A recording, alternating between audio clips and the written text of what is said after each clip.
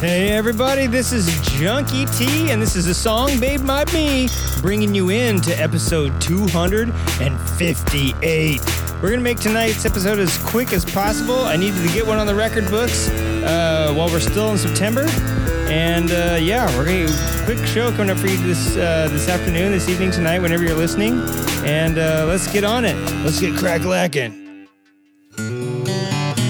Moto One Podcast Network.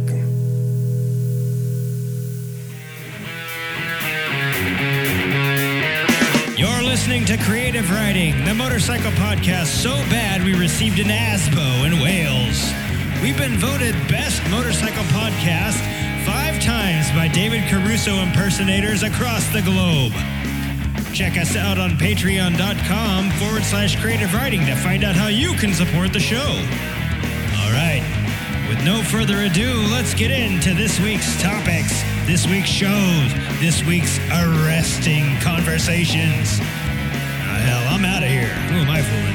Hey everyone, this is Liza from the Motorcycles and Misfits podcast.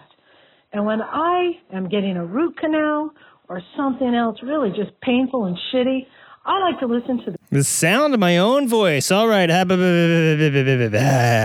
Got it, Liza. All right, everybody. Welcome to episode, like I said, this is 258. I hope you're having a phenomenal week. We need to get this one in the bag so we have an episode 2 for September. And I realize I'm cutting it kind of close. It's the last day of September. But you know what? I was like, we'll do it on September 31st. Guess what? Might as well do it on February 31st because neither of them exist. Boy! So, hey, everybody, welcome. As you know, we need to give a disclaimer. The views and the opinions of the participants of the Creative Riding Motorcycle Podcast are those of the participants and do not reflect the policy position or opinions of the Creative Riding Moto One Podcast Network, any of our affiliates, any of our other sister or peer cohort podcasts, or any past, present, or future guest on the show, and any opinion, I better say that legally, any opinion or opinion, if that's such a thing, is their respective owners and does not intend to malign anyone or anything, even Yamaha Grizzly owners. Hey, that was a good special effect. Yamaha Grizzly. I'm going to do that as a special effect. I don't need special effects because I got with me on the show Tobor tonight. Hello and goodbye. That's all you get from me this week. Carbon flatulence containers. Oh, nice. Is that all we are? Is carbon flatulence containers to you? Since you were just, is that really all humans are to you? Is little germ pools and fart holders, pretty much?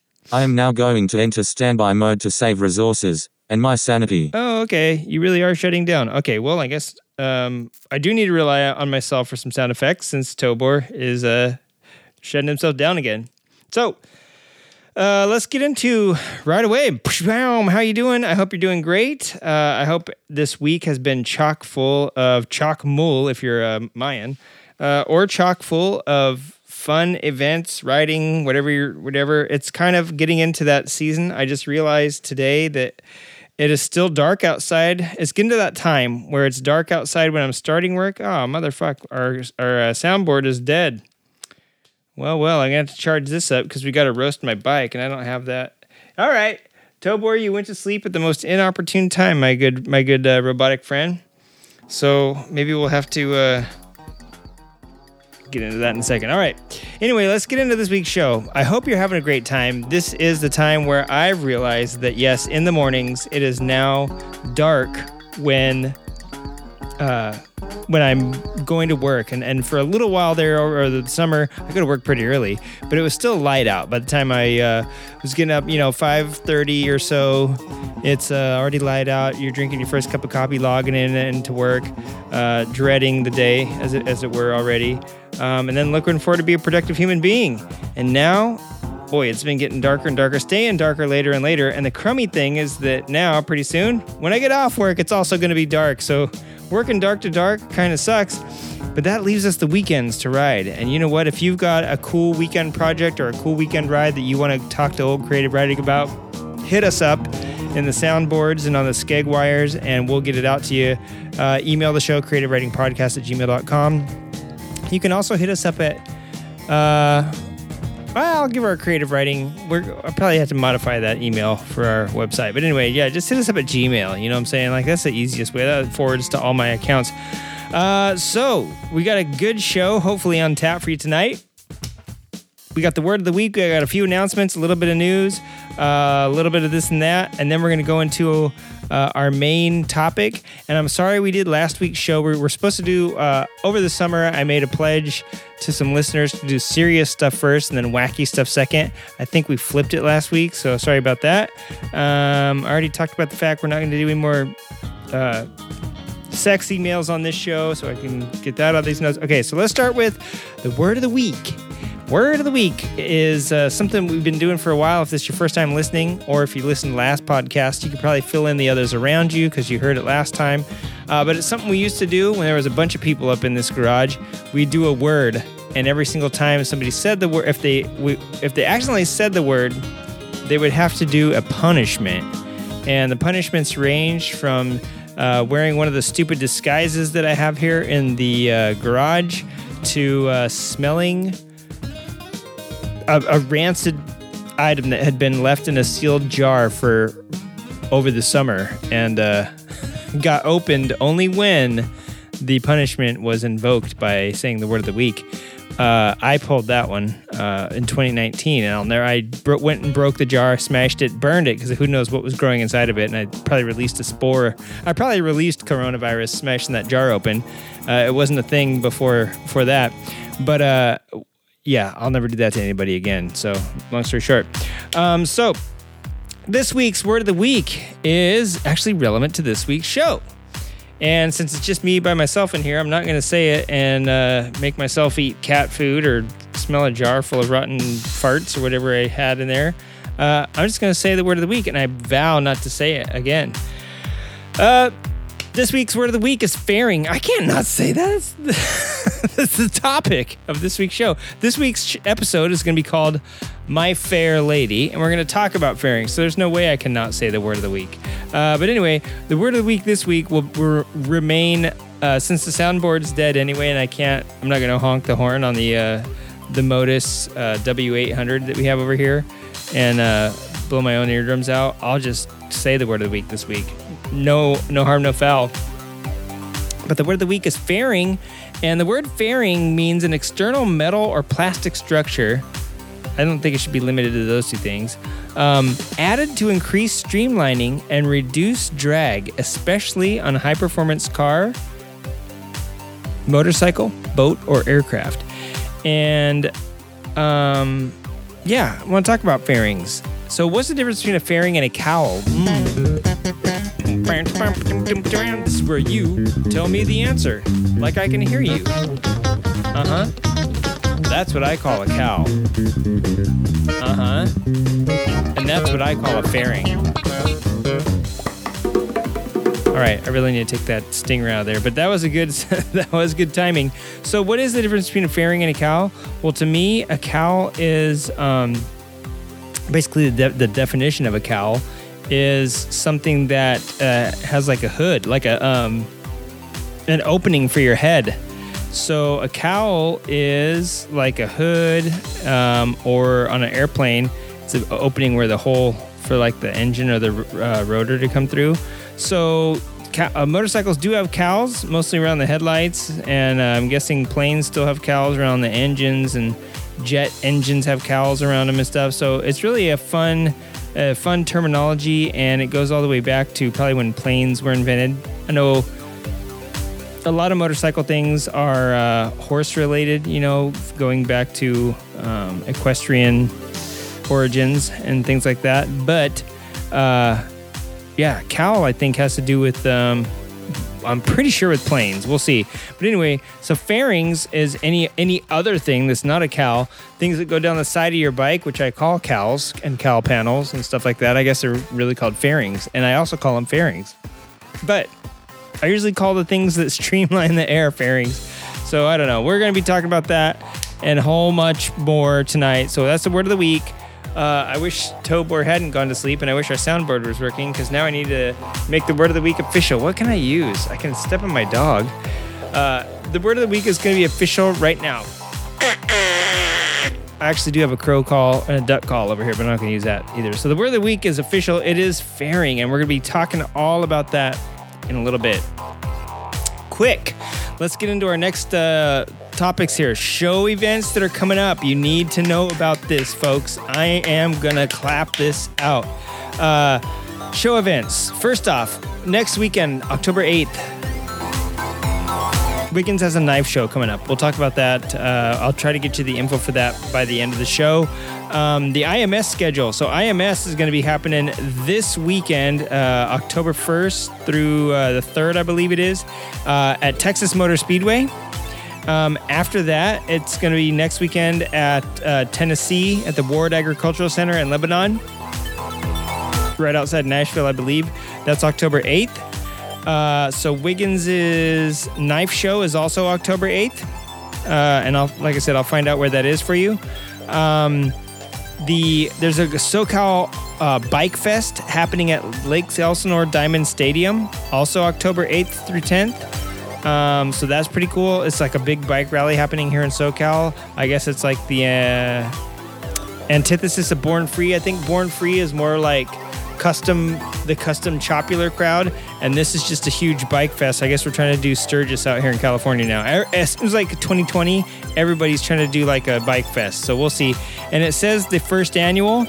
Listen, unless you've done it for 2 years in a row, it's not the annual. This is the inaugural. I think they whoever runs Bike Fest should have me change their website. This is not the first annual. It's not annual unless it's happened for more than a year. So this is the inaugural 2021 SoCal Bike Fest, Lake Elsinore Diamond Stadium. What do I have here? Tickets. If you're interested, you can get your tickets. They start at 25 Taco Bell Chalupa Supremes, and they go all the way up to 666 Chalupa Supremes, which is pretty rock and roll. So you go get your tickets or your Chalupa Supremes today and check that out. That is the SoCal Bike Fest. What else? So aside from that, we have Ducati and Kawasaki. They are coming out with some announcements. Actually, Ducati started today. That is September 30th. Ducati started today announcing their bikes. I think the Multistrada V2 S was the one they announced today. It's got everything. It's got everything that every motorcycle has nowadays, except Harley Davidson's ride height. I think Harley Davidson, on our last show, we talked about the Pan America and how it's supposedly the best-selling bike in North America, and it turns out it's probably true. Once I crunch the numbers, those figures check out.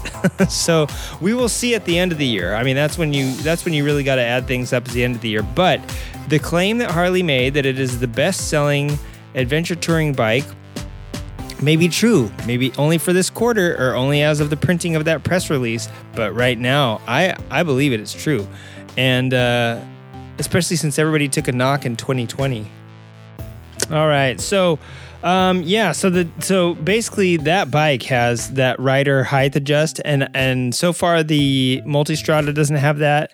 And I was commenting to one of my coworkers today. I don't know if I went into this bit of detail, but I was thinking, it might be a while before, because everybody else got all the IMUs and the TFT touchscreen, all those things, the cruise controls, Harley calls it RDRS, but everybody else calls it active, whatever, suspension, braking, this and that. Everybody has their own name for their stuff. And it may be a while before other people are able to patent or get around the patents and the copyright to the actual, and the patent infringements that they might by trying to make their own rider height adjustments, you know what I'm saying? So I know BMW's had ESA on their bikes for a long time, and I thought that raised and lowered the suspension because they have level sensors on there, but I think those level sensors just detect the level of the bike when you load it up and adjust the suspension accordingly that way. So yeah, I don't 100% think that is able to modulate and raise the bike up and down. But the Ducati Multistrada V2S has a narrower seat. Apparently, it's 11 pounds lighter than the last version, or since from the 980 or something like that. and they have a lower seat, which supposedly makes it easier to touch the ground for shorter riders. And we know that the BMWs for a long time, decade and a half now at least, have had that lowering where you can buy a lowered frame, lower seat. It makes everything lower. Even the side stands are shorter, but you're losing ground clearance there, and so it doesn't raise back up when you start going. So everybody's got that. So I think that Harley-Davidson actually knocked it out of the park with that rider height adjust system that's available on the Special. So that's kind of cool. Look for new bikes coming from Ducati every 2 weeks up until, I think, October 9th or 10th, when the Desert X gets announced. Man, one of my coworkers was like, I wonder how the Desert X is going to do against the Pan America. And I'm looking at the Desert X going, dude, this is more like a Super Tenere or like Africa Twin competitor, which those two things really don't compete with the Pan America, to be honest. Pan America is an adventure tour like the GS is, and like probably the Multistrada is, where you could throw dirt or street tires on it and get away with either one. Where this Desert X thing looks a little bit more like a rally bike, sort of like a KTM Adventure, like the Adventure R, like the 880 or what was it, the 880? No, like the 690 Adventure R or like the 1290 Super Adventure. It looks a little bit more like that, or even Super Tenere, style. So we'll see. That's going to come way down the line. So just keep your ears peeled if you're a Ducatisti. Every 2 weeks, they're going to be throwing out something that's going to be wetting your whistle. You and Jensen Beeler sit out there and stroke your bones over the new Ducatis. Kawasaki also next week is supposed to announce, I think, 6 new models. So keep your eyes open for that. And your ears. News. Yeah, we won't get to the news yet. So finally, to round out the events, creative writing wise and everything else, weekend rides, man. Me and Wiggins have been doing weekend rides for the last 2 weekends. This last week, we went to this little place called the Revved Up Cafe in Claremont. Super cool place. It's a motorcycle cafe, basically. It's got a bunch of raceway and speedway pictures. It's got a DRZ 400 all kitted out inside. It's got a bunch of classic bikes right in the front window. Rossi helmet on the wall. A bunch of great speedway pics from all the raceways around the country that are no longer, or some of them still are. But it's a fabulous place. Really good food and really good coffee and a really good price. So if you're all about it, check out Revved Up, and it's out in Claremont.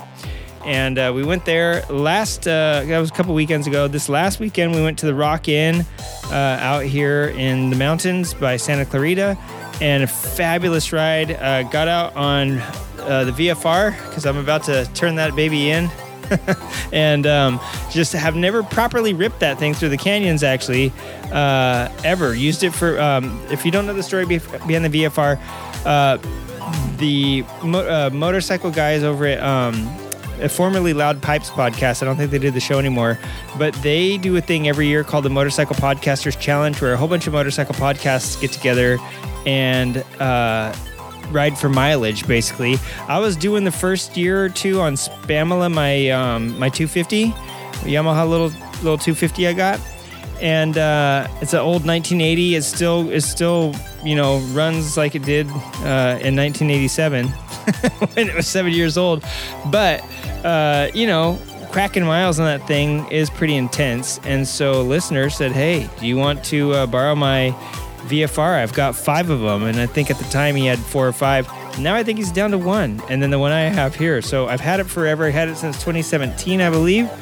And so is it time to give it back? Sure. So I finally, after all these years, I've used it on the MPC for I used it for 17 and 18 or 18 and 19. Yeah, he gave it to me in 17. So I used it for 18 and 19. Obviously, it didn't happen in 20. And then here in 21, I was kind of hacking on it. So I used my my other Yamaha to do the challenge this year. So although I've never really wrapped on it through the twisties and never took it up to canyons, when we rode to the Rock Inn, that's pretty much all there is to get there. So this is really the first time I had it out in the canyons. And I got to say, for such a awesome commuter bike as it has been over the last few years, that Paul's been letting me borrow it, it is fabulous on the highway. This thing just loves to cruise it could cruise at like 95 all day. Allegedly, I've never done that, but I know that it allegedly could also get up, into the triple digits pretty easy and pretty easily, and stay there pretty easily if it wanted to. Although I think you can just see the gas meter going down. But anyway, ripped through the canyons on that thing finally, very carefully, by the way. It's not my bike, and I don't want to, huck it and be a hooligan through the canyons, but it's a really good, I forgot this thing could turn. I was waiting for the pegs to scrape because last couple of years I've owned my SCR. It's a quote scrambler, and the pegs drag. It's basically a Harley Sportster, and the pegs drag like right away, and I hate it. Like I feel like I'm starting to turn when the pegs start to drag. So I'm like, oh, and I'm leaning over on this thing, and I'm about to kind of like take a corner a little wide, and I'm slowing down, and it keeps leaning, and I was like, oh yeah, I forgot I'm on this bike now.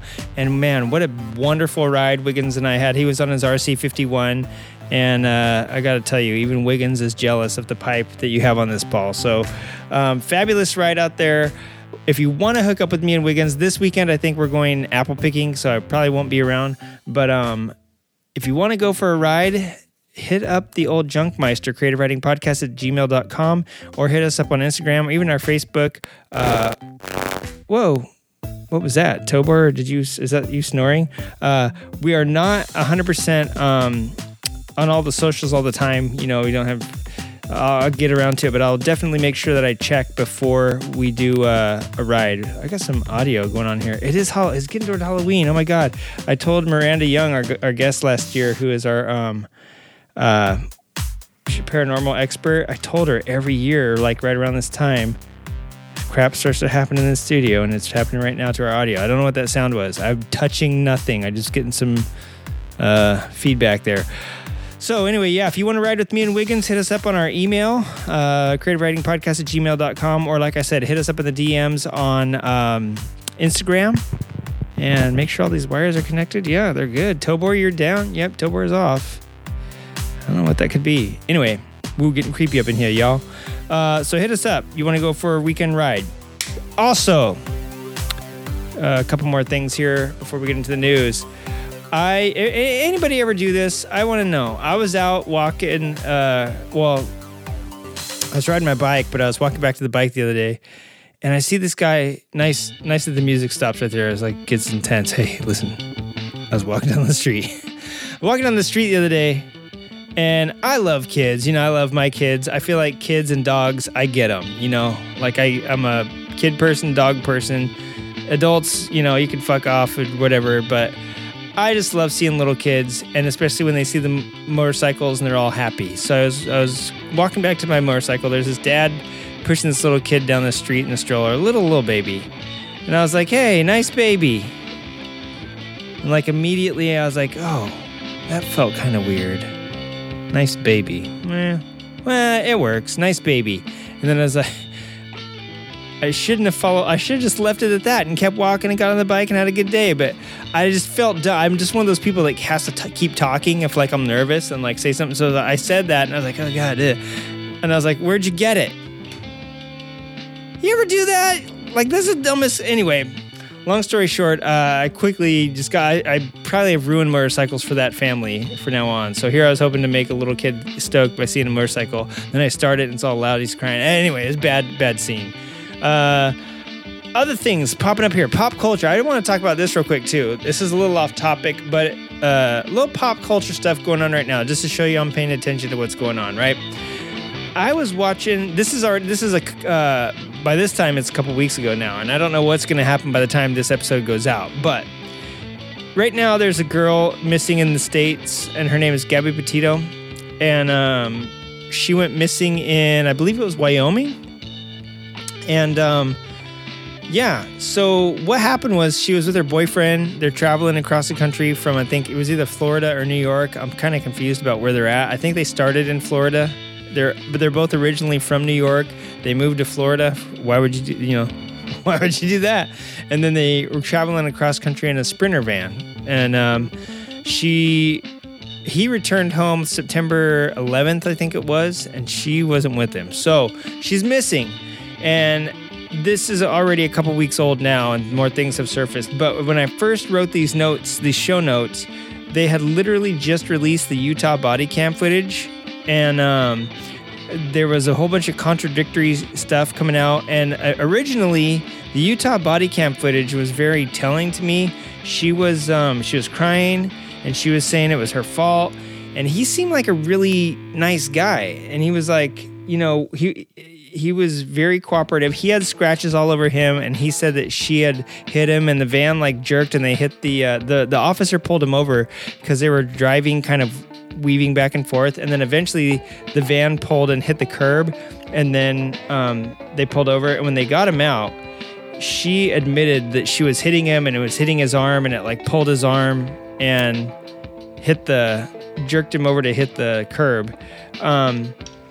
And what happened was the body cam footage is, I watched all hour and 20 minutes of it.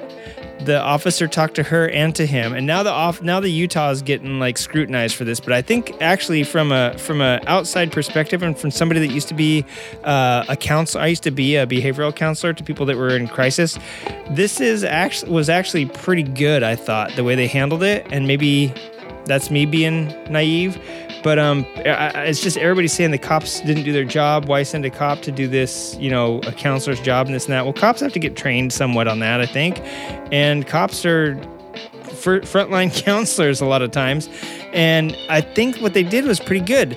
Brian Laundrie, who's the boyfriend, was even joked at one point with the guy because they resolved it. They both said the same thing. The girl was feeling a little anxious. She's been getting upset with him lately, little things over, and I can attest to this. You're on vacation with somebody. It starts out great, or maybe it starts out rotten and it ends great, or maybe it starts out great and ends rotten. Little things can drive you mad. And when you're stuck with people, whether it's riding with them on the weekend, for a camping trip, a moto event, hell, even just being in the same car with family members for a 2-hour ride down to another city can drive you nuts sometimes, right? So I get it. They've been cooped up in the camper for a while, and they're both a little tense, and things have been getting a little more downhill. That's what it sounded like. This guy sounded pretty sincere, the Brian Laundrie boyfriend guy. At one point, they were saying, what we need to do is we need to split you guys up, which was the right decision. That's what I would have done too. Even if I wasn't a cop, I would have suggested that they split up, right? But the police said, in Utah, anytime you admit to hitting someone, and there was a 911 call that said a woman was attacking a guy, and that he locked himself in the car, and she was trying to climb in the window or the driver's side door because it wasn't locked. And they said that too. They said, yeah, that did happen.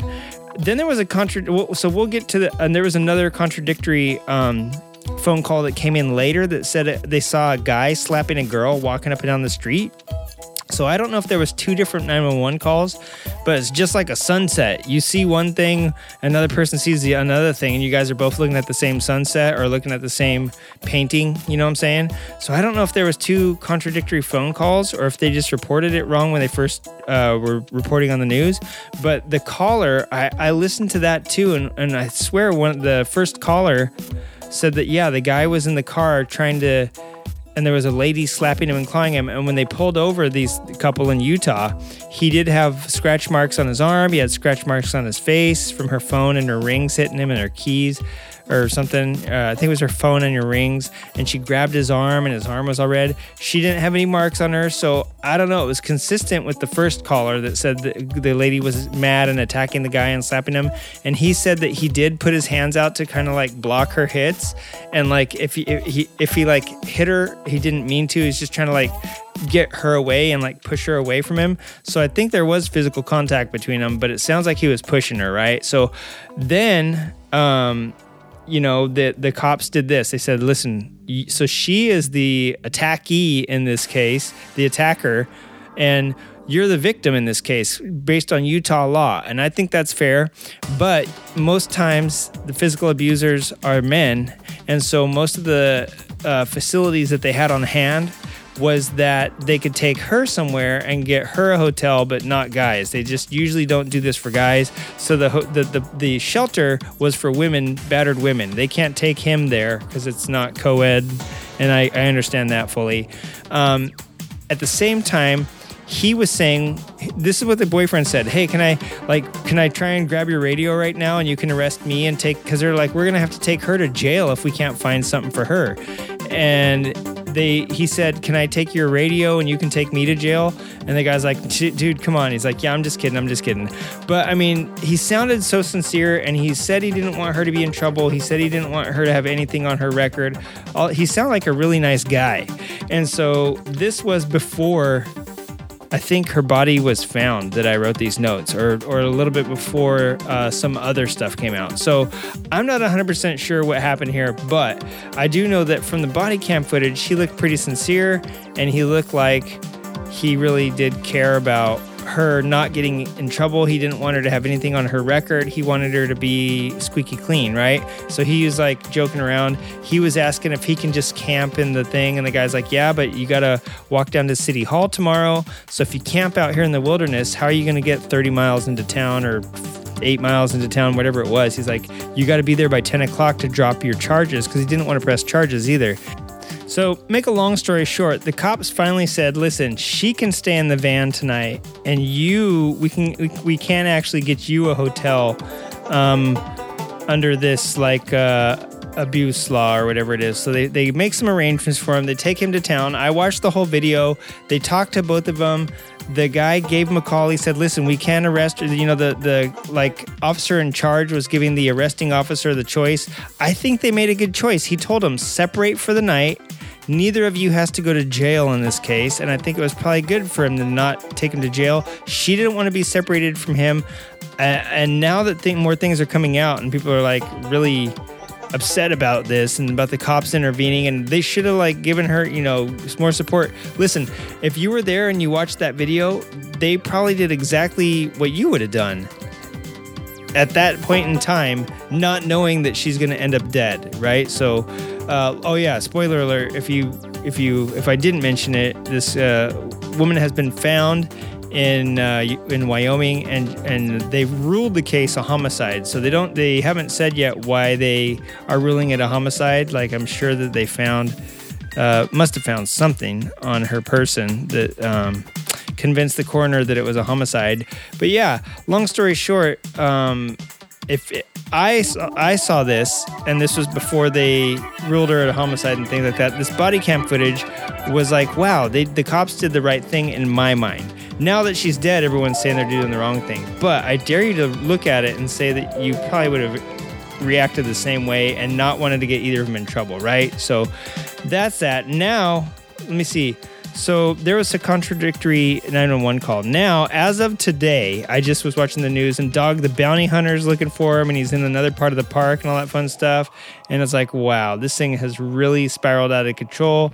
And honestly, why would you run if you don't have anything to do with it, right? So I'm kind of second guessing most of the things I was thinking about the first time when I wrote these notes a couple weeks ago. The circumstances were a lot different. But yeah, if you've been paying attention to this case or anything, let me know. Let us weigh in and tell us what you think.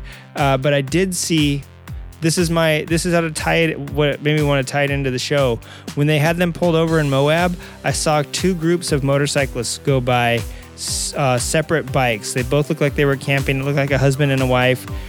That way you can separate yourself from your hubs. You can go get some time. They did. They did separate themselves. I don't want to why I'm still talking about it. But if you're uncomfortable, get the hell out of there, right? Take off on your motorcycle. It's more of a reason for you to ride if you are a passenger on the back of your boyfriend or girlfriend's bike. Get off that baby and get your own bike and start riding, right? Or husband's or wife's bike, whatever you're the passenger on the back of. Get out there and ride your own ride. And that way when you guys get in a fight, you can bug out for a couple days and come back and maybe clear things up. All right, moving on. That's enough of that. Moving on to the second pop culture bit in this week that I just really can't believe. The Devious Licks, man. Devious Licks, if you live under a rock, is a trend that's probably dying right now, because by the time it hits the news, it's usually dead. But it's where kids are stealing stuff, or were stealing stuff from public school bathrooms, everything from soap dispensers. They were doing vandalisms, all this crazy stuff. I want to know if Devious Licks was motorcycle-centric, like a motorcycle-centric TikTok trend, what would the riders be stealing? Like, what thing would you steal? Like, in the TikToks, they were stealing a lot of, like, soap machines out of the bathrooms and toilet paper, and I don't know, just anything they could get out of there. But if it was a motorcycle theme, what would you be stealing? And don't say bikes. That's not very original. There's got to be something else that we could steal, like, I don't know, remove from flight keychain tags or something. Or Wheel Nerd stickers from from somewhere. But that, and where would it take place? Like the stage for this trend was the school bathrooms. So where would this happen? Would it happen at bike shows? Would it happen at racetracks? Would it be to go steal, like, I don't know. I don't want to give anybody ideas, but would it be able to go to the pits at like Moto America and steal like a rider's swag, or like steal all their pens so they can't do autographs? I don't know. Just your thoughts on this little TikTok trend, Devious Licks. I don't know. We could call it Devious Rips or something. And it's rider based. Give us think about it. Email us creativewritingpodcast@gmail.com. and let us know, what would your devious lick be if you were to start a trend on TikTok for motorcyclists? Vandalizing, stealing, I don't care what you do. It's your life. You live it how you want to. You steal what you want to, but you gotta email us and tell us, what would it be? Where would it be happening? And make it creative. Don't just, I would steal from a bathroom also because I'm uncreative, and I would steal the same stuff a kid stole because I am an uncreative motorcycle dude. No, don't do that. Anyway, we're going to take a quick commercial break. We'll be back with some more news. You're going to want to stick around for some of this, and go eat a bag of flaming hot sardines. We'll be right back with Creative Writing. Motor Stinkle Pod Kinkle.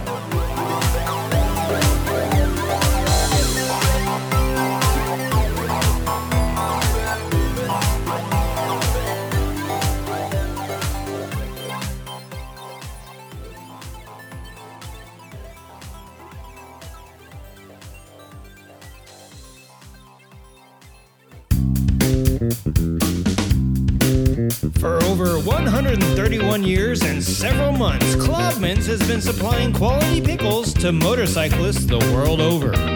Legendary icons such as Sylvester Roper, Oscar Hedstrom, William Harley, Bessie Stringfield, Frank Willoughby Cotton, Evel Knievel, Nicky Hayden, and Soichiro Honda have all quenched their desires for a thick, juicy pickle sliding across their greasy, willing lips with none other than a fine specimen from Klobman's. Join the Hall of Fame. Win your first race. Impress the judges. Put a Klobman's in your mouth and a championship trophy on your shelf. Klobman's, not for dreamers, for doers. Klobman's, the only pickle for motorcyclists. Klobman's Pickles, it truly is the only pickle for motorcyclists. Maybe bicyclists too someday, if they take my suggestions over there at the old Klobman Gherkin Factory. All right, everybody, this is segment 2, the news. I should have took some of this time that I was over there jerking off to motorcycle porn to plug in my stupid sound effect board here. Are you really dead, my friend? You really are. Oh, yeah, God. Not only are you dead, you're making noises at me. Charge me. It's like a kid that needs food. All right, listen, this is our news segment. And I got some news for you. I'm going to slap you in the face with some fantastic motorcycle news. And you already know this if you live anywhere that's got the internet. But I just wanted to remind you, hey peeps, by the time you're hearing this, because it's going to be late at night when this thing goes out, by the time you're hearing this, listen up. Whoop, whoop, whoop. We got lane filtering is legal. Legally begins. It was legal back in March, but it legally begins. The practice is now legal. October 1st in Montana, baby. That's today, if you're listening today. Go back in time and listen on the 1st, and it'll be today again. Anyway, man, Montana may not be chock full. You may not think, hey, Montana ranks right up there with Manila, Philippines, Hong Kong, and San Francisco with traffic, right? So it may not be chock full of traffic like the cities of San Francisco or Atlanta, but it does have one of the highest per capita motorcycle registration figures in the country, in America. They got a lot of motorcycles up there per person. Each person is given a motorcycle, I think, when you're born. Montana State Legislature, House Bill 9422. Anyway, the legislation says, hey, man, we got all these motorcyclists up here, and even though we may not have a lot of traffic, there's still Billings and what else is up there? Billings and Terre Haute. That's not right. It's Savannah, Montana, or Hannah, Montana. I think that's the city. They passed a bill back in March 2021, this year, baby, that allows filtering when traffic is going 10 miles an hour or less. So if you're in slow or stop traffic, you can filter. Motorcycles can't exceed 20 miles an hour, so that's still keeping you pretty slow, and that's good. That's fine. That's a good speed to split at. When you're going through two things that are going 20 miles an hour feels fast if there's a real skinny lane. And probably I'm guessing that 97% of motorcycles in Montana is going to be Harleys anyway, so you want to take it slow. You don't want to bang your bags on anyone's horse trailer. They'll kick your ass. But anyway, if traffic is going 10 miles an hour or slower, you may filter at a speed not to exceed 20 miles an hour in the same lane, in the same direction of travel. And I think that's awesome. What it's going to do is hopefully it'll keep those motorcycles and bikers from being rear-ended and stop traffic or at stoplights. You know, if you are going through an urban center, which is a suburban center or even rural center here in California. That's an urban center in Montana. But yeah, you know, there's still stoplights and fatalities still happen in the smallest of places. So hopefully you guys are filtering through to the front at stoplights. Hopefully when it gets real muggy and hot there in Montana, it'll keep the wind blowing across you since motorcycles don't have air conditioning yet. And hopefully it'll keep you from stopping in between cars and getting smashed into. I hope there's no road rage, and I hope people understand. And there will be road rage, and there will be some misunderstanding because it's a new thing. You ever try to flip your partner over, shove a boot up their ass while you're doing it, while you're making love? When you're riding boots? Yeah, it's not good. Not good the first time. But if you keep doing it, even against their will, or if they eventually like it, which is how traffic is when you're talking about splitting lanes. It's like an unwilling boot up the butt. They either learn to deal with it, or they finally just decide they're okay with it, and they let you. It just happen. You're one happy rider after that. So I hope that you're the boot up Montana's butt during intimate times, and I hope. Actually, this is the serious part. I really wrote this down. I should just keep to the script. Hopefully, it'll keep you from being rear-ended at stoplights and in traffic, and it also strengthens the call for more biker-friendly legislation, right? As drivers continue to be distracted by their surroundings. And I've seen people distracted by everything from texting as the biggest one. Now that cannabis laws are a little bit less strict, people are driving drunk still. You know, that still happens. So people are driving high now too. So at least you don't get sloppy driving, but you do get people driving at 7 miles an hour into the back of people. And also sunlight even. With the daylight, I just mentioned at the beginning of the show, the daytime changes.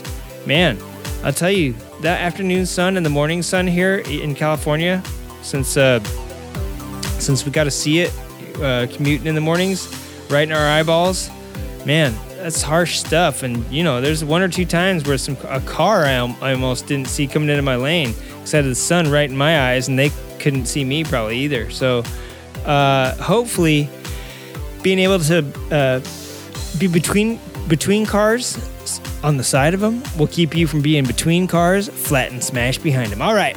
Good job, Montana. House Bill 4792. All right, this is a little bit of news that did not make it from last show, but I have it right here. This is from New Atlas. I think they call this SART. Damn it, I wish I could remember. I think it's SART. It stands for Smart Anti-Rollover Trailers. And actually, I probably just scroll down through here and I can see the acronym somewhere. It's TARS. SART. I said, what, I have dyslexia? I think it's SRAT. Oh, it's TARS.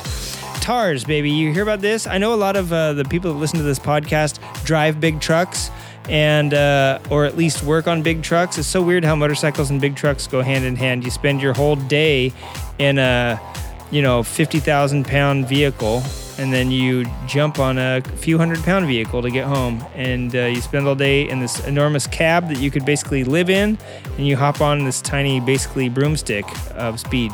So here's what it is. So hopefully you guys are interested in some of this. This is something I learned also at work. That did you know, folks, that big trucks tip over more often than you might expect, and that over 400 American deaths per year are the direct result of rollover accidents, including involving Class 8 rigs? That's more people than roofers, airline pilots, loggers, garbage men, and oil derrick workers combined. That's literally what this article on New Atlas says. That is a quote from New Atlas. That's more deaths than roofers, airline pilots, loggers, garbage men, and oil derrick workers combined. 400, which is kind of small. I know not planes crash every day, but planes rarely crash, actually. So I get. Roofers, you figure they're always drunk, falling off. Maybe they're just drunk and limber. And since they're drunk, they ragdoll off the roof and they don't get hurt because supposedly when you're falling, you're loose, you don't get hurt. So maybe that one makes sense. Loggers, garbage men, and oil derrick workers, 3 of the most dangerous jobs in the world. Garbage men, they're picking up literal trash. They're picking up your refuse, man. And they don't die. I would probably die of a staph infection my second day on the job because I refuse to wear gloves. But anyway, so 400 people a year, American. So triple that in the outback where people drive like maniacs. You watch Mad Max, you know how people drive out there. They're rolling big trucks over all the time, giant monster truck wheels on them. But basically 9,000 injuries a year also. So this is crazy. So this TARS system is coming out, and it's the tractor anti-roll system, and it hooks on the it doesn't hook on. It's like this new fifth wheel thing. And I think some of the guys from I knew this back 3 weeks ago when I wrote these freaking notes, but I should have talked about it then. I forgot most of them, but I think it's one of the guys he was a designer at SpaceX, and a couple other guys who are truckers. And as you know, Tesla, SpaceX and Tesla being the same owner, and same founder. Tesla's getting into the electric semi-truck and autonomous semi-truck market, which is actually kind of growing right now in the States behind the scenes. And so they worked at SpaceX, I think the guys that helped design this thing, probably when they were doing the Tesla semis. And they took those stats, figured out a way to jettison the trailer as it's tipping before the rig actually tips over, thus destroying more property. You come and have somebody flip your rig back up. Now all the merchandise inside, you better not have your Samsung TVs and your Teslas inside, heaven forbid. But it keeps the rig and the driver from being flipped over. And sometimes this happens on bridges. I see this a lot on bridges. Everything's fine and cool. The wind is hitting the ground. The ground's breaking up the wind a little bit. I mean, the ground can be one of those places where wind is devastating to trucks. But then once you get over a bridge, there's no protection. There's no ground effect happening. There's no buffeting that wind. Any vegetation, trees, nothing to break up that ground. And when you go over a bridge, man, you're getting hit above and below. The wind's just howling. And so I've seen a lot of trucks actually tipped over right after bridges, as if they started getting hit while they're crossing the bridge so hard they couldn't recover. And right as the bridge ends, they finally tipped and fell over. And luckily, they didn't flip off the bridge. But you can imagine what would happen to a trucker on one of those crazy mountain roads, or if there was just a hillside or an incline down one side and the wind's coming down the hill, or they're on a freaking bridge. That whole trailer is going over, man. That whole trailer is going over the median into oncoming traffic or something if it's blowing from the other side, tipping you over toward the median and you can't control it. So this TARS system breaks off the trailer, jettisons the fifth wheel. And I seen on California Motorcyclist Down, it's an Instagram account out here, a few, and on Reddit and YouTube, a few bikers getting smashed, a few of them not surviving by big rigs. They just don't see you, or they tip over and get in an accident and they can't help that. So this jettison system ought to be good to all you bikers out there that are truckers. Let me know, email us, or leave it down in the DMs on Instagram. Send nudes and also send... Oh, geez. That was a terrible time for the music to stop. Send nudes or send pictures of this jettison system on your rig and let us know, hey, I drive a truck, and thanks, junk. I'll be sure not to smash a biker now because of this new TARS system. And now we can get into our main topic of the show. The music changed a little bit early, but that's okay. I yacked a little bit late. So here we go. Segment 3. We're going to be talking about fairings. And that brings us, this is the title segment of the show, My Fair Lady.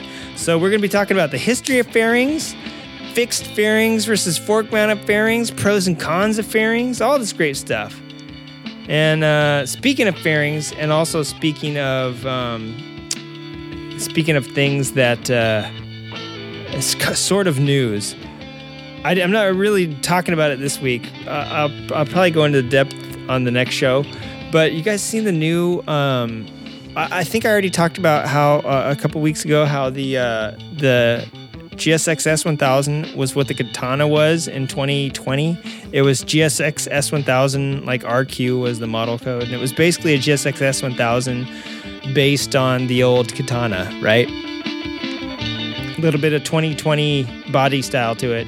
Well, then the S1000, GSX S1000 came out this year, and if you look at that front end, they got rid of the Suzuki front end. They got one of those ugly Yamaha front ends on there, where it's just like a bunch of LED headlights clapped onto the front of the thing.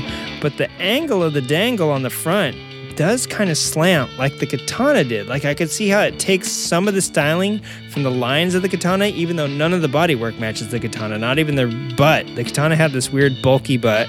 The GSX S1000 has like a nice streamlined skinny butt. And but this angle of the front like cowl and headlight enclosure is similar to the Katana. Like they just took a Katana, chopped the front of the Katana off.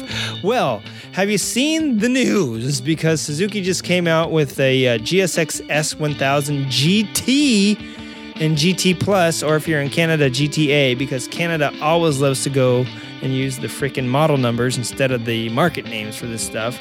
So I think I saw that with the C90 Boss one year. They had it as the C90 BA or something, and I was like, oh, god dang it. They still call it the Boss or Plus or something here in the States. I don't know. They're all Suzuki Canada, totally separate entity. Just look it up sometime. But so they're going to call it the GTA there. We're going to call it the GT Plus here. And as far as the rest of North America, I don't know. We'll go ask Mexico and Paraguay and everything. I don't know, whatever the countries are in North America. Belize, Panama, I don't know. Costa Rica, Cuba. I mean, Cuba is technically North America. Jamaica. We'll see what they call it in these other countries, right? So, all I know is it's GT Plus on the American website. And speaking of Yamaha, with the S1000 taking a Yamaha front end and slapping it in a Katana, I think the GSX S1000 GT and GT Plus straight up took... I thought it looked like the Nikon at first. Well, I was like, this looks like the Nikon front end with some R1 headlights shoved on it. Because it is... Speaking of fairings, and speaking of our fairing episode now, this is a bike I'll probably be talking about in coming episodes, but I thought it fit the bill pretty good for tonight's topics because it's got this crazy little sport touring front fairing on it, but it definitely looks like they rated Yamaha's cutting board for all this stuff. So yeah, I don't know. Go check it out. The Suzuki GSX S1000 GT and GTA or GT Plus, depending on what country you're in. Tell me what you think about it, and tell me if you think they ripped off Yamaha. Looking for a high-quality leather that doesn't cost an arm and a leg? Well, not yours anyway. Try Kreiders, made in the USA from 100% renewable resources. We don't use fancy hide like kangaroo or elk, nor do we use other imported hides like jaguar or okapi. Those animals are scarce and protected. We extrapolate our hides from a unique source of marsupial. Not a wallaby, though, if that's what you were thinking. Kreiders leathers are made from the United States' most renewable resource, the common opossum. The common opossum is so common, in fact, that thousands of hides go to waste each year on American roadways. We don't believe in letting these valuable garment farms end up in the city dump. especially with a looming leather shortage on the horizon. Kreiders is dedicated to rider safety, and a low overhead is our #1 priority. Visit Kreiders today and we'll fit you up in new skin. Possum skin. Kreiders, the cheapest leather you'll wear. Visit Kreiders now. We're located down by the stream behind the old recycling factory. Kreiders Leathers. Creative Writing is brought to you by Millman's Chocolate Chips. Millman's for long-distance truckers and motorcyclists on a long road trip. Millman's features enriched cocaine and skink pheromones. Millman's, I Killed a Ninja. Millman's Chocolate Chips. Millman? Yeah, we're not allowed to talk about Millman's and say anything about it, but I'm just going to say I hope you're not on hallucinogenics while you're eating the Millman's chocolate chips, folks. So let's continue with our fairing conversation here. Speaking of fairings, we're going to start at the front. They go to the rear. They're great things to have. And one of the very first fairings, I was looking this up. I was trying to find out what the very first fairing was. And when I looked it up on Wikipedia, of course, that's where, you go for all your information besides YouTube. It was said the very first fairing was the BMW R100 GS. No, I'm sorry. It was the BMW R100 RS or something like that from 1977 or something like that. Wait, right here, motorcycle fairing.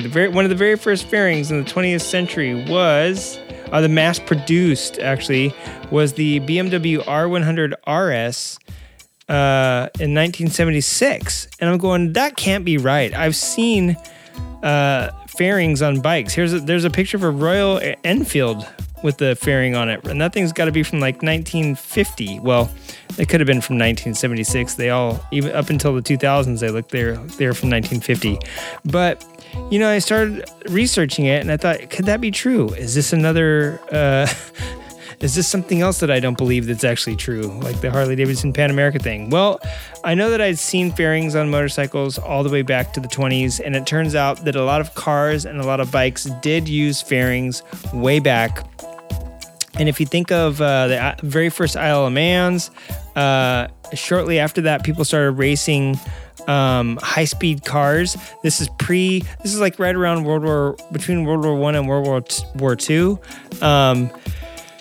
The Art Deco and big fairing thing, you go look at some of the auto unions from back then, literally the jets of the time and a lot of the cars of the time were being developed with aerodynamics was like this brand new crazy thing, and fairings was it. And so some of the bikes from the 20s, as early as the 20s, had fairings, and they were called dustbin fairings because they were like these huge, they look like big, huge trash cans on the front of the bikes. And they look like torpedoes or bullets. They look like something you would write out at Bonneville nowadays. Only they were racing around the Isle of Man. Back when racing there first started, they were racing around Silverstone. They're racing all over the place where they had road races. And they eventually, the FIM eventually banned them. So that was a race fairing. So I guess technically the first mass-produced fairing may have been on BMW in 1977. The FIM race bikes got their fairings banned because of the crosswinds. And if you think of, you're riding around on a huge sail or a streamliner, they're made to go straight. Well, you start turning or you get sideways a little bit in a turn and you catch a wind and it flicks you the other way and then you catch wind, and it just can make it could make you like a fletching on an arrow where you fly straighter, you eventually straighten out, or it could do the opposite where it catches you like pardon me, COVID, catches like a sail. And on a lot of these open road courses, and especially the Isle of Man and stuff, when you're flying around, crosswinds can come and just hit you. And so eventually the FIM banned fairings over the front wheel. I think it wasn't until the 50s that they did that. So after the 50s, you'll see bikes with, I think BMW had one called a Dolphin in the 60s, and it kind of looked like a modern day GS front end with a beak out there on it, and a dolphin nose, and this big fat blubby fairing still around the rider and around the engine. And it was basically so that the front wheel wasn't encapsulated as well in this fairing. And the fairing, you couldn't see the riders from the sides. I mean, these old fairings, you like were inside of it. You know, you're inside this cockpit almost, and just your wheel hanging out the very bottom. Eventually they made it so that the rider had to be seen from the side, the wheel has to be exposed. So that's the modern day sport bike fairing comes, where it goes like a bullet around the headlight area and then curves back behind the wheel and down in front of the body. That design is still in effect today.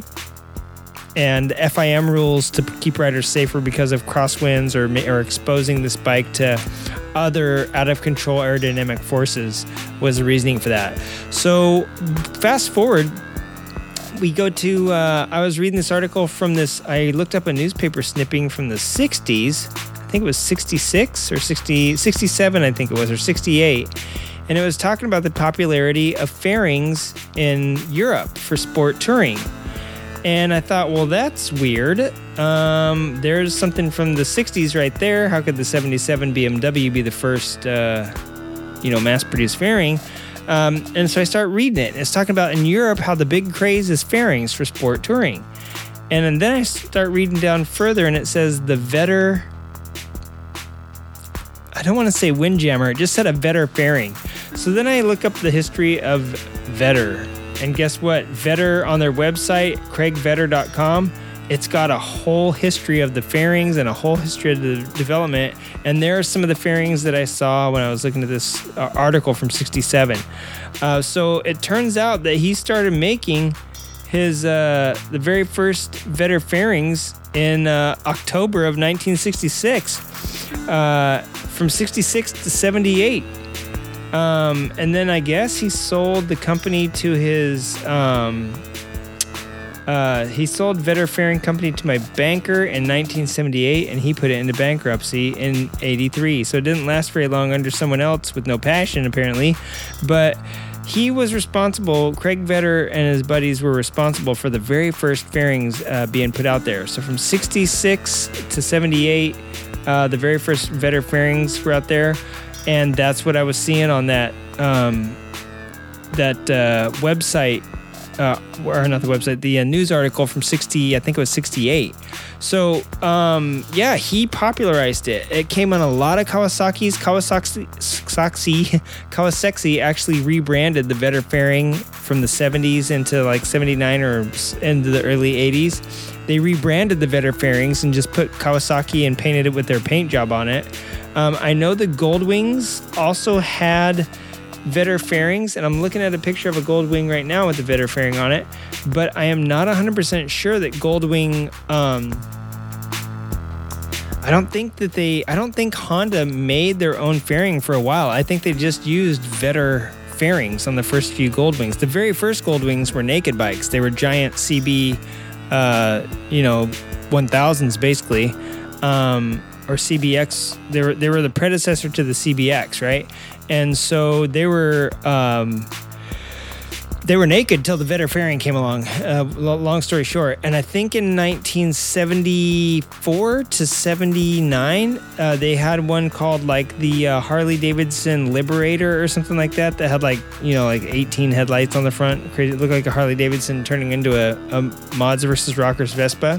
But a lot of people were using the Vetter fairings.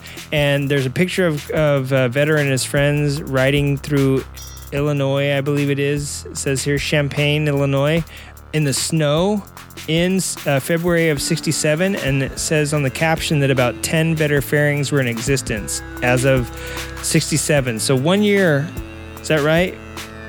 Oh no, October of 66 to February of 67. So just a few months into production, they've already got 10 made right out of his basement, and they're already catching on in Cycle World and Takata ad in Cycle World, catching on in Europe by 67 and 68 there. They make this fairing called the Windjammer. And they have a whole bunch of other designs too. But Kawasaki, if you ever watch the print, like Purple Rain, Prince's Yamaha, I believe he has a Yamaha on that. The Yamaha has a Vetter fairing on it. Kawasaki Cop Bikes, I believe, used the Vetter style fairings. Yamaha Goldwings. Harley Davidsons. They started making universal fairings for bikes from 250 to 2 million cc, right? And I forget which one was the 2 million cc. But long story short, they're rocking and rolling, and people start to catch on, and this becomes a craze in Europe, and people start to enjoy riding around with fairings. So, one of the most iconic bikes for having a fairing, we bagged on Nokomoto last week, even though they said nothing wrong about it, is the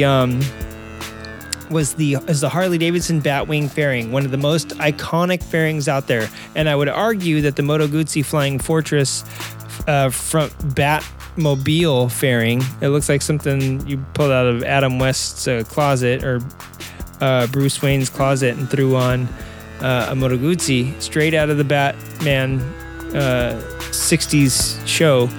I think that's an iconic. That's a one of a kind, but that's still Batwing style where it just flares out on the front. So that style became popular, and then at the time, electric glides, which are now famous for the front Batwing fairing, were they just had a really big tall windshield. They almost look like a Road King or like a Heritage Classic, where they got the big old front headlight and the passing lamps out there with this big old windshield. And in 1969, it says this guy named Dean Wixom designed the Batwing fairing, and it does look nothing like the Vetter fairings. I'm pretty sure all the Vetter fairings were body mounted, and we're going to talk about body mounted versus fork mounted here in a minute. But yeah, he designed the Batwing fairing, and it just slipped over and attached to the front of the motorcycle. It kept the same windshield that was there on the electric glide, but it just slipped over that and probably clamped to somewhere on the passing lamp bracket or to one of the windshield brackets, and it moved with the bars. It wasn't fixed. It moved around with the handlebars. Became one of the most iconic, thing for the FL series bikes, mostly the FLHs. One of the most iconic front ends, right? And the FLTs had the big old body mounted fairing, the shark nose fairing. What is the difference between fork mounted and body mounted besides being, what they sound like? And I'm going to tell you that the fork mounted ones can be very simple and small. All the way they can still be pretty convoluted. If you look at a lot of the Harley Davidson, I haven't really peeked into the Indian ones that much, but I'm pretty sure they're roughly the same. The Indian ones, I think, are body mounted too. I'm not 100%. I'd have to check. But like the Indian Chieftain and the basically the Victory Vision, the Springfields, all those ones that kind of use the Victory style front ends, those are fork mounted. And I think the Challenger has a body mounted fairing. And the Harleys are pretty. I'm gonna guess the Indians too. They're not just a piece that slaps over the front. There's a lot to them. They carry everything from your instrument clusters to your displays, your radios if you got them, like several different gauges in there, little storage compartment, speakers, mirrors. Like there's a whole bunch that goes into these things. So they're not just a flat little bat nose thing like the very first Batwing fairing was, where it just slapped over the front of the windshield, and the instrument clusters and everything is separate. Like these things that are involved nowadays, multiple parts to them, multiple layers of there used to be some venting, there used to be some, there still is some knobs and vents and things like that to get air to the rider. But yeah, there's been a lot of development into the fairing. This is the first thing that hits the wind in front of you. I can see why that's important. It's the first barrier to rider comfort, or the first thing to make you more comfortable, right? So the Batwing style fairings, or the fork mounted fairings on any bike, I wouldn't call the Chieftain style Batwing. They wrap up real big. Kawasaki Vulcan Vaqueros also have the big old fairings in front that I believe are fork mounted. I don't think they're body mounted. It's been a while since I looked at a Vaquero. I guess I could do that right now while I'm trying to talk. See if I bite my lip off while I'm trying to concentrate and type at the same time. But yeah, all of these style fairings, the benefit of having a fork mounted fairing is that the headlight turns and lets you go or lets you see where you're turning, and with the body mounted fairing it doesn't.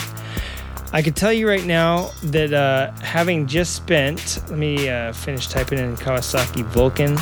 I can't type it. God, guys typed Kawasaki Ulfkin. What a fool. I'm gonna type Vaquero. Vulcan Vaquero. Let me see the picture of you. Oh yeah, they might be body mounted after all. They might not be fork mounted. Yep, I think they are body mounted on the Vaqueros. At least. Yep, here's the wheel turned and the fairing stays straight. So so we won't talk about that kind right now. We're going to talk about fork mounted kind right now. The light turns where you're turning if you're doing a slow turn into a driveway or something, and on a fairing mounted one obviously it points straight. Cornering lights help with that because you lean over and you can have cornering lights on all sorts of the like a lot of the sport touring bikes nowadays have cornering lights. I think even the Pan America has them. The Concourse has them, I believe, and the I think the Yamaha I don't know, Super 10 might have them. I don't know, but yeah, you lean over. Oh shoot, the new Ninjas, the Ninja SX, or the Ninja S 1000 SX or whatever it is, or SE Plus. Those has cornering lights. You lean over, so even though the fairing is body mounted, the light shines in the corner. So it doesn't always mean that that's a bad thing. But the Batwing fairings, I can tell you one thing, and I had a Honda Magna a long time ago, V4, 1100cc. Really fast. I think it was the fastest bike at the time.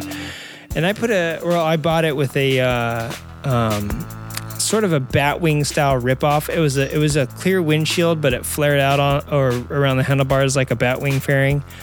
And that thing got head shake so bad. Now here's the benefit to the Batwing fairing. Yay, it's on the front. It moves with the headlight. They're pretty simple to attach if they're aftermarket. They look pretty cool, I guess. They keep the air off your chest, right? They keep the air flying right up over to your helmet so that it fares the air just like a fairing's supposed to. The bad thing about it is that I got head shake on that bike where the faster, if you're in doubt, gas out or throttle out, it didn't work. The faster you went, the worse the head shake got. And it's almost like the wind at some point pushed on one edge of that fairing or something wasn't, the wind just didn't like the curve of it, and it would start to oscillate. It's pushing on the left side or right side hand, and so it starts to, the right side starts to stick out, or left side, the opposite side starts to stick out in the wind now. Then the wind would hit that and slam it back. Well, now the other side's in the front, and so it would try to equalize it and try to keep it level, but the curve of it against the dirty, the unregulated dirty wind, just ambient atmosphere that you're riding through just was too much. It gave it a head shake, and the faster you went, the worse it got, and the more I just was eventually just waiting for the front wheel just to wash out. So I quickly learned not to go over, it was pretty low. It was like 65 or 70, and that thing would start doing it. And at that point, it felt very I cannot go over this speed of this thing, and this thing could do 100 easy. So I don't know. It's one of those things. I've heard a lot of Harley, not a lot, but I've heard a few Harley people say, on the Batwing fairing models, they prefer the Road Glide for long distance because all the street glides and stuff are cool for cruising around town, electric glide, whatnot, or do short cruises on the highway with maybe lower speeds, different states where the speed limit isn't 5,000 or else you get ran over like it is in California. When you can go fast, you do. Let me trust me on that. And I've heard people say stuff about the buffeting. I haven't said that. I've seen a lot of bikes doing easily 100 here in California. They didn't look like they had any issues. So maybe it's just different riders, different seat mounting. Maybe the tires are low and not right pressure. I don't know who's complaining, but maybe there's a reason for that. But I have heard that those Batwing ones can buff it a little bit. So the benefit of a fairing, body-mounted fairing, is the fact that it's just stuck to your bike. It's going where your bike's going. Like I said, the headlights don't point where you're going, but you can always get cornering lights. K1600 GT, actually from BMW actually has a lamp that will turn. The headlamp has like these little mirrors and laser beams inside, and it shoots birds out of trees if you do a wheelie. So don't do a wheelie on it. But actually there is like a motor. There's like a servo on the reflector inside the headlight. And as you lean and it senses that you're leaning, it'll turn that headlight inside the actual housing. It's pretty crazy. And I think that headlight is like more than my first 2 cars were. They're pretty proud of that headlight. And but yeah, it is an option that you can get where the actual headlight will turn, sort of like the Tucker car, you know. So there's ways to get around it with fixed fairings, but fixed fairings are so nice. You won't feel that buffeting if you get buffeting. You know, you won't feel it, and I can attest to that. Wiggins and I, when we went to lunch or brunch this weekend, both of us on sport bikes, and you're planted. If the air that you're getting is the air that you're gonna get, and the body mounted, having the airflow over the entirety of the body is more predictable to me. You don't get oscillations. If your front forks start to hit a bump or something, you're not affected by that. And now the air pressing against it. You know, I've hit some pretty gnarly bumps on the freeway before that I didn't see. And then it's like, oh, it's a gap in the freeway or like a seam in the freeway that they fixed. And it blended in with color-wise, but boy, when you hit it, your front wheels just starts to dance around. And if you have the air playing on that, pushing your bar-mounted fairings around, that could cause some troubles potentially. So yeah, I think I just love the body-mounted fairing a little bit more just because it gives a more planted feel. And I've ridden a few bikes with bar-mounted fairings. I forgot about that. All the test rides I've taken on bikes. And I don't think we went fast enough or really did a long enough test ride on them to tell you that I could feel any buffeting. I will tell you, to fair or not to fair, because some of us like that classic look, right? I've never owned a bike with fairings on it except for that Magna that had that aftermarket windshield. And I do have to mention one thing. I got arm pump this year. First time ever in my life getting an arm pump. And I got it right after the Motorcycle Podcasters Challenge. And I think it was from the wind. I've always said in the past, I love the wind. You can't, I don't care about fairings, or windshields. I really don't like the way they look, actually. And, or little speed screens. I don't like none of that stuff, but I think I felt the effects of not having one finally this year, because after the MPC and putting on, I don't know, I didn't even put 1,000 miles. I put close to it, but not, I don't think I put 1,000 miles on in 3 weeks, but pretty close to it. And if you're going to ride across country, Jay used to always talk about, oh yeah, I forgot. We got some mail actually about Jay, speaking of fairings, and somebody was talking about how they heard a woman on the show that had a lampshade or a cardboard, fairing on their SV or a fender extender. And yes, I think that was Johnny Lowside sent that in. I'll look up the name in a second here. While I'm looking that up, I will just talk about how Jay had, like, on her SV 650, she had some improvised, she had used a lampshade to extend her windscreen up, and then to keep water from just drenching her as she's riding all over the wintertime here in SoCal. She put a fender extender made out of I think a cutting board is what this guy said, and I don't remember. So I'm just going to have to defer to his letter and just assume that that's what she said it was. That it was possibly a cutting board that she used. Oh, please, where is Low Tide Rider? That's who it is. So his name is Johnny.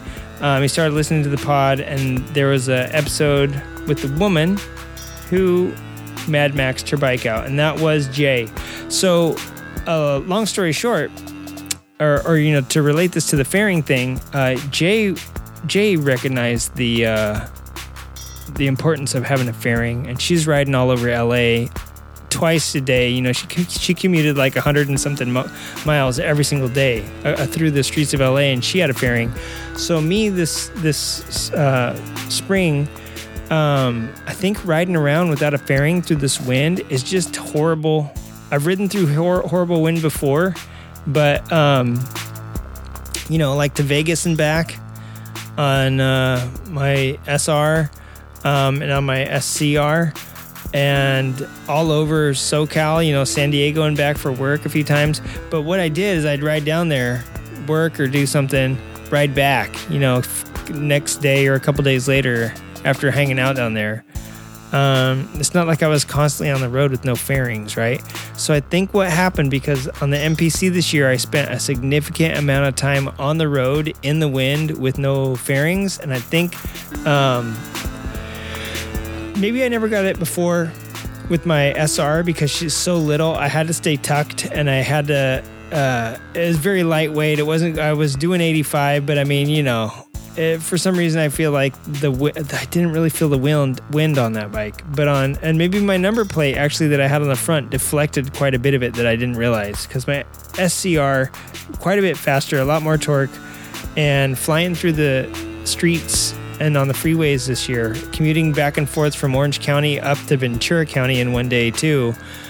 The wind, eventually after the MPC this year, my arms started to ache. And I was doing a lot of pull-ups at the time too. That probably didn't help it. I think I was doing, could have been compounded by a workout injury. I was trying to work out a lot then. And getting back into fitness after taking, 2020 off. So worst year to take off.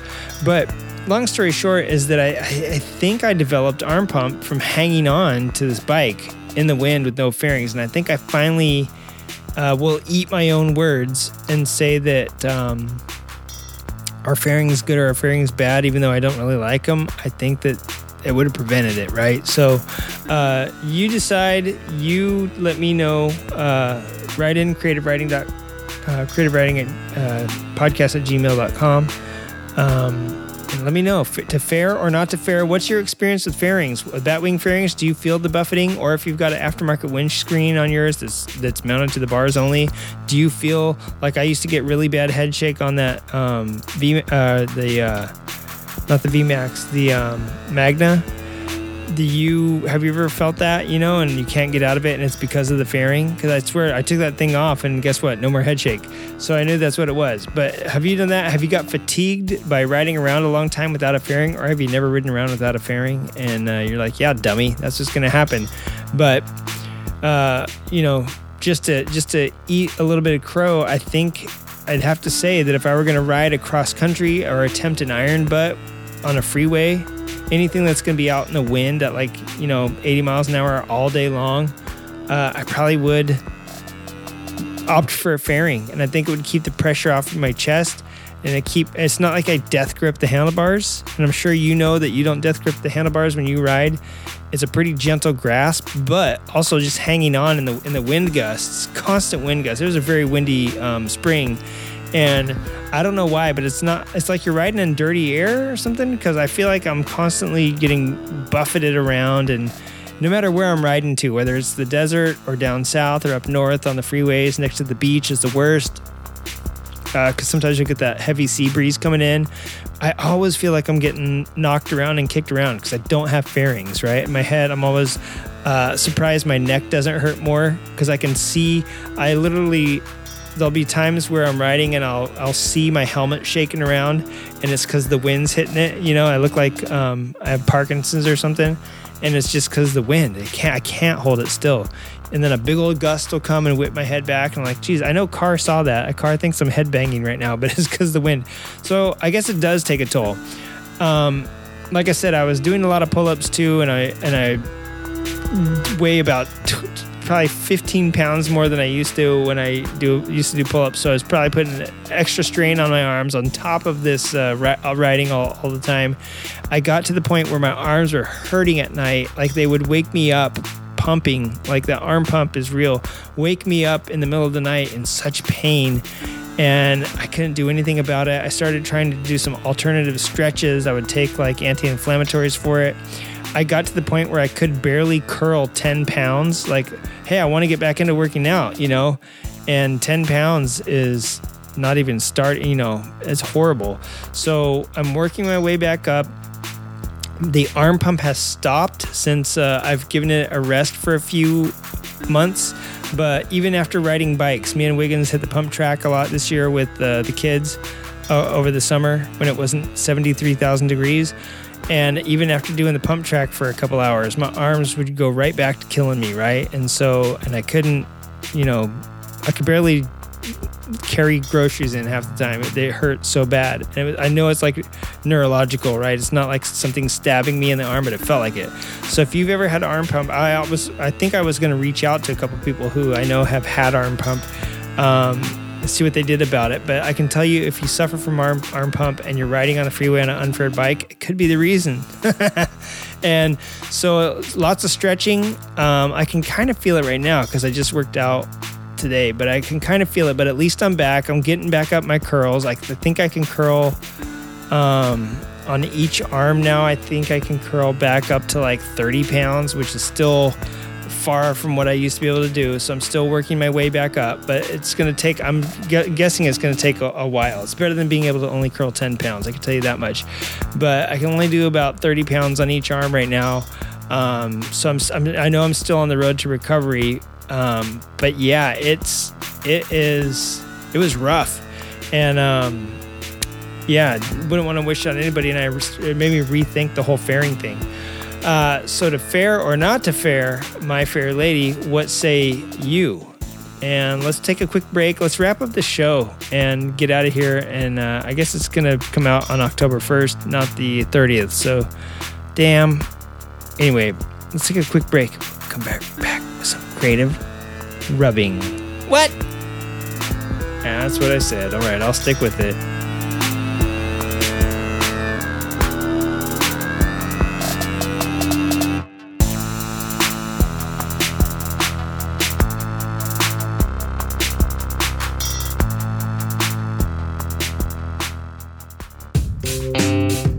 Yo, everybody, this is Junk from Creative Writing, here to tell you, don't mess around with those hair removal products for men that you may have heard of on other shows.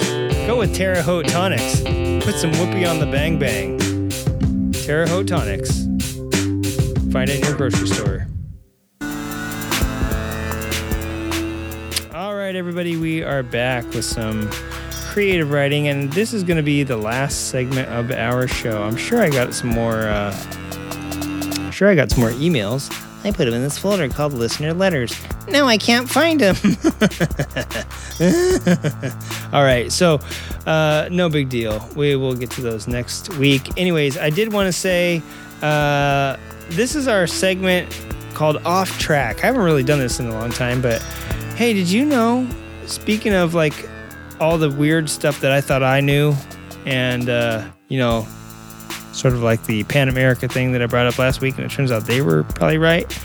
The filthy mouth of the Komodo dragon, right?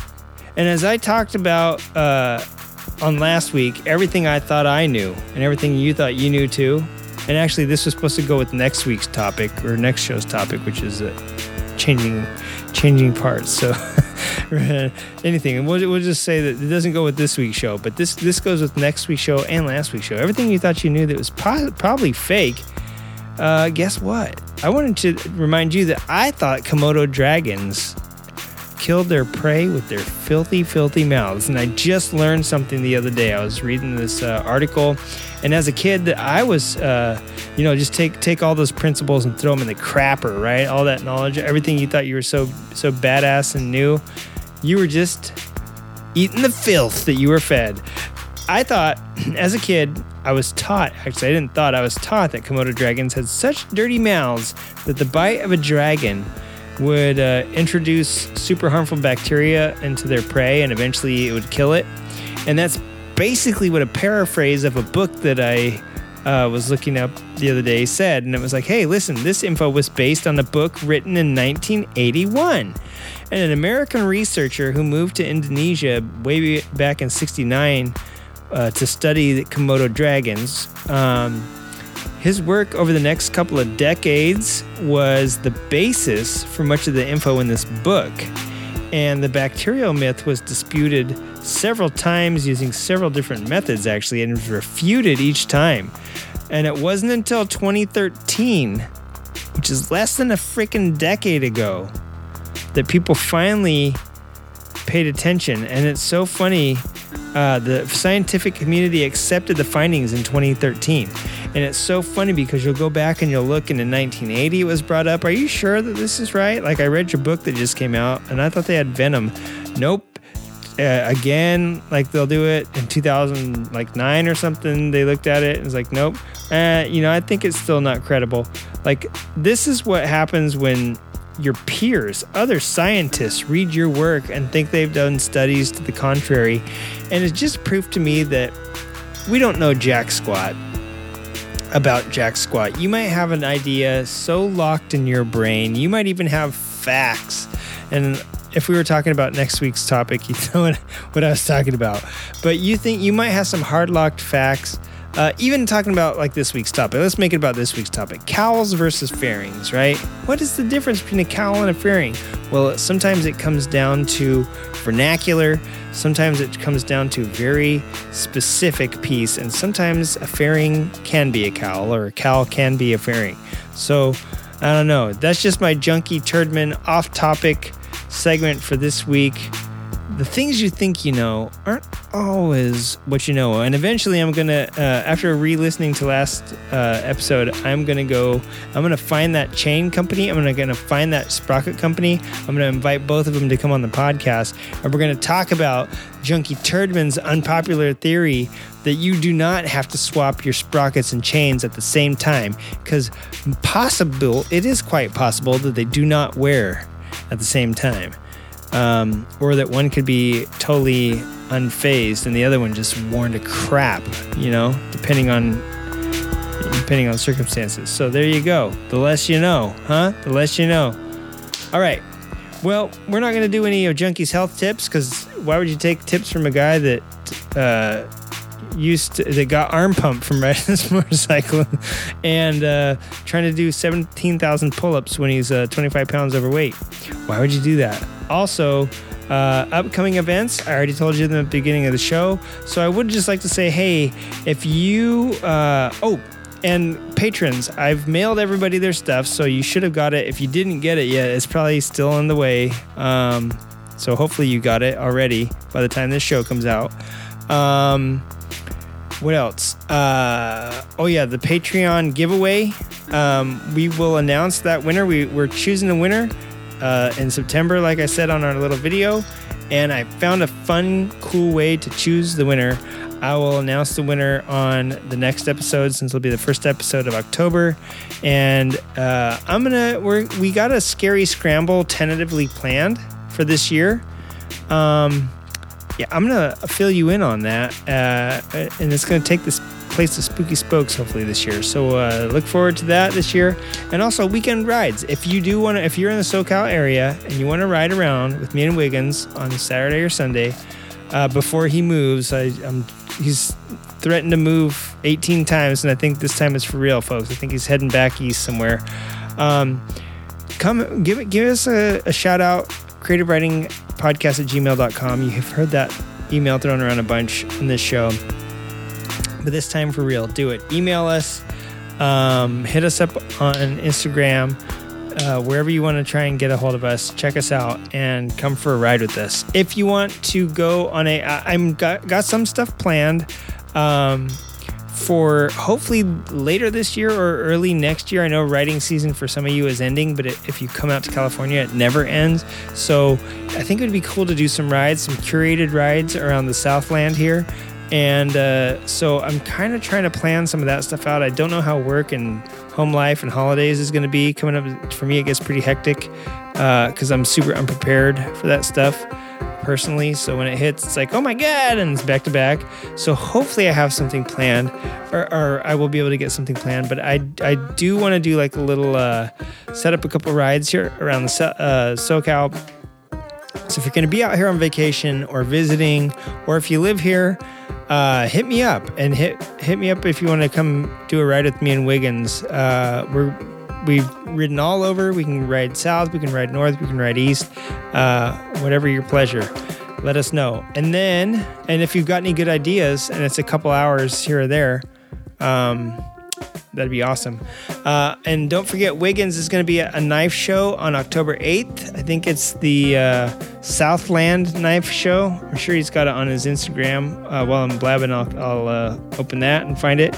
But last thing I wanted to say, check us out on creativewritingpodcast@gmail.com. You can always send us stuff there, and always get in touch with us, send us show ideas, invite yourself to be on the show, anything fun like that. Go for it.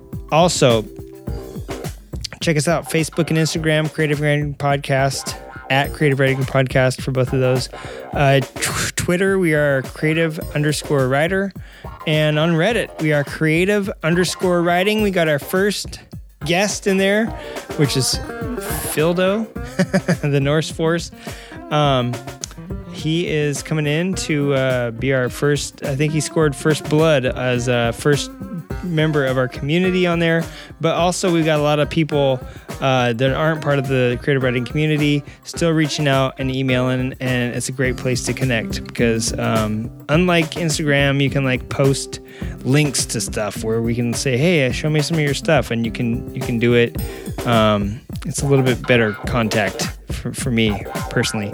So yeah, go check that out and hit us up. Do not go to creative writing on there. Go to creative_writing or you'll get a big surprise.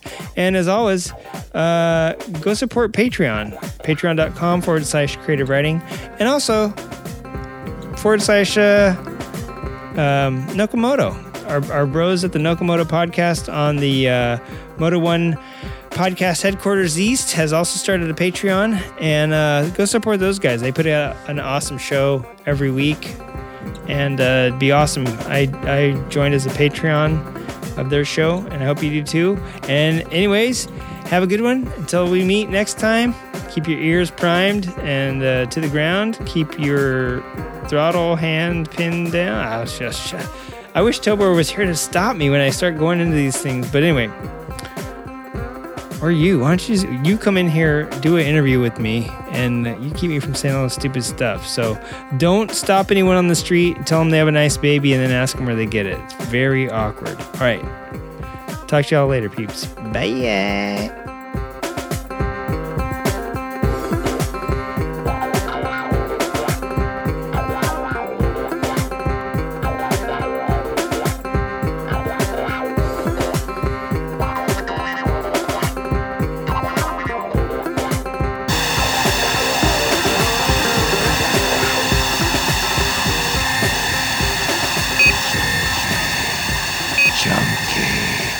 Chunky.